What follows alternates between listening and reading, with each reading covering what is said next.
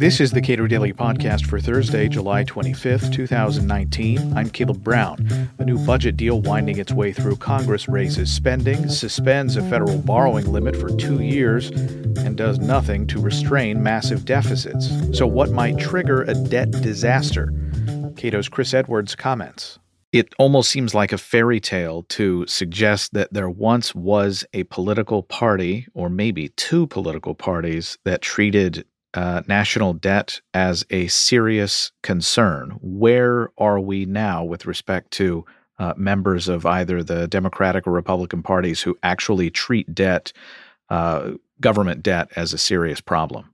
Well, I think both parties are completely overrun with big spenders. The Wall Street Journal does an editorial today where they sort of frame it as if Nancy Pelosi and the Democrats were the big spenders on Capitol Hill, and Republicans, are having a hard time getting a fiscally conservative deal with her and the Democrats. I think that's just really wrong. You cannot understand the federal budget thinking about it that way. The truth is the vast majority of members in both parties, in House and Senate, are big spenders, have very little interest in cutting deficits and debt, selfishly protect their own programs and defend their own programs.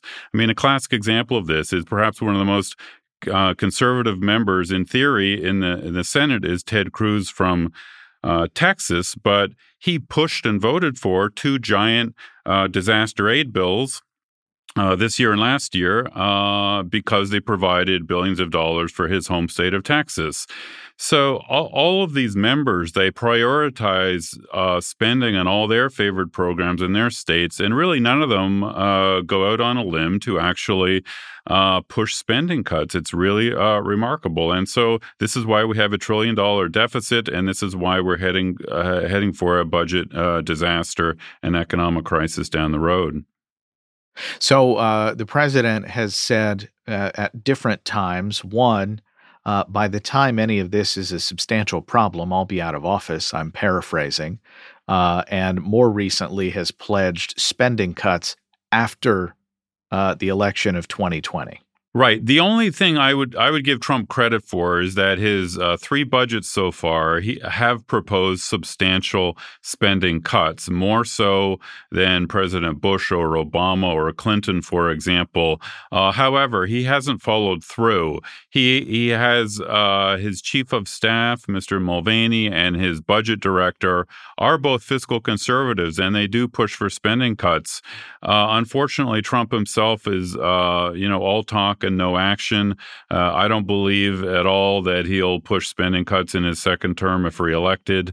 Of course, the alternative, it looks like, with the 20 or so Democrats running for president, they're all big spenders as well. So we're in for an ugly number of years and a possible, debt disaster pretty soon down the road. Deficits are now $1 trillion or more a year and rising. If we have a recession or another war or some other big contingency, deficits might soar even higher. We've already got the highest debt in our peacetime history. It really is disastrous, and it's a mystery why there's so little interest in dealing with the problem in Congress. What appetite is there among voters? It doesn't seem like voters really care about it. Deficits and debt are still of concern to voters. They're not in current polling, they're not the top concern, but they are still a concern. But part of my criticism of especially Republicans on Capitol Hill is that they don't use their bully pulpit. They don't use their prominent position to help educate the public. I mean, I'm a cable news TV watcher, for example, and I virtually never see Republicans on the news channels talking about the need for deficit restraint and spending cuts and that sort of thing. So they are not leading. The media and the public won't be interested in debt and deficits unless they hear the message from Washington that there is a big problem there. So with respect to the pledge made by the president to talk about or to push for substantial spending cuts in after 2020, how seriously should we take that? Well, I mean, he does again have people in his administration that are pushing spending cuts. Trump, of course, often says things that aren't true. So I wouldn't really put anything in his words. Perhaps he will, and that would be great. I mean, there are a lot of plans right on the shelf for cutting spending from the Cato Institute and from other think tanks in Washington that he could take right off the shelf and push hard to implement if he wanted to. But if he is reelected, he's going to have some clear spending cut goals, and he's going to have to really dig in his heels and close down the government for extended periods of time, veto bills, and really push hard. Of course, one of the big questions is we don't know who will hold the House after the next election. And of course, if the Democrats hold the House, the Democrats are mainly these days they're moving quite far left, and they show very little or no interest in dealing with deficits either. So, even if Trump does tilt to spending cuts in his second term, if the Democrats still hold the House, of course, it'll be very difficult to agree on any reforms with them. Let's talk about what might trigger a debt crisis. You mentioned a war or some expensive military engagement, but also just the price of U.S. borrowing could trigger a debt crisis, couldn't it? Yeah, that's right. I mean, the thing about debt crises is we don't know when they're going to come. I mean, virtually all economists missed the deep recession 10 years ago. People didn't see the debt crises in southern European countries happening before they happened. So Greece's debt a decade ago, before they went into crisis, was about 120% of GDP. Well, today our federal and state debt is almost as high as that, about 110% of GDP. So U.S. debt, government debt, is already very high. And so what happens in a debt crisis is creditors start getting suspicious that a country's going to be able to pay back the debt, and interest rates start rising. That pushes up interest costs on the federal government's budget. It starts squeezing out all other spending. Government has to quickly do drastic cuts. Or in Washington's so dysfunctional, it would probably have a dysfunctional reaction to what markets are telling it, and that would cause creditors to get even more scared, and that'll push up interest rates higher.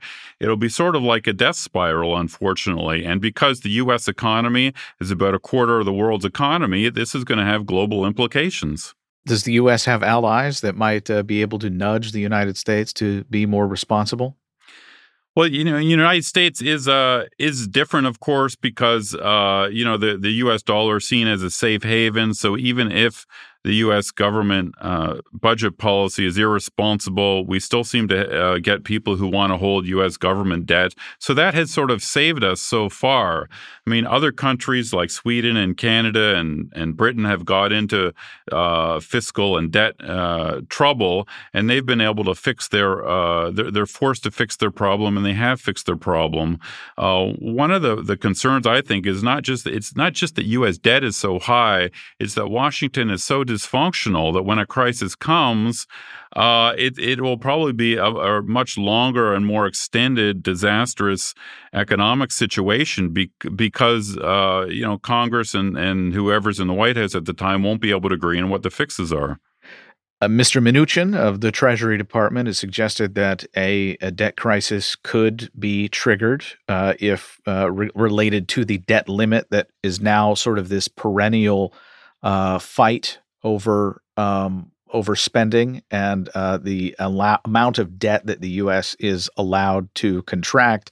Is there any reason to believe that this fight before Congress people go on recess will be any different? Well, there's two sort of time limits coming up. One is the fiscal year ends at the end of September, and we don't have a budget agreement for spending in the new year that starts October 1st. And the second is that we've already reached our statutory debt limit, and the Treasury has been doing some fancy accounting like it usually does to to keep us just below that limit, but they're going to be running out of fancy accounting maneuvers by September. So that'll be the real crunch time when we have to pass some measure to increase the debt limit. So these debt limits in the past have triggered big budget battles. Conservative Republicans in Congress in the past have tried to tie some spending reforms to this debt limit. And House Republican conservatives are saying they want to extract some spending cuts if we were to have a big budget deal over the next month or so. I don't know whether they're going to be successful.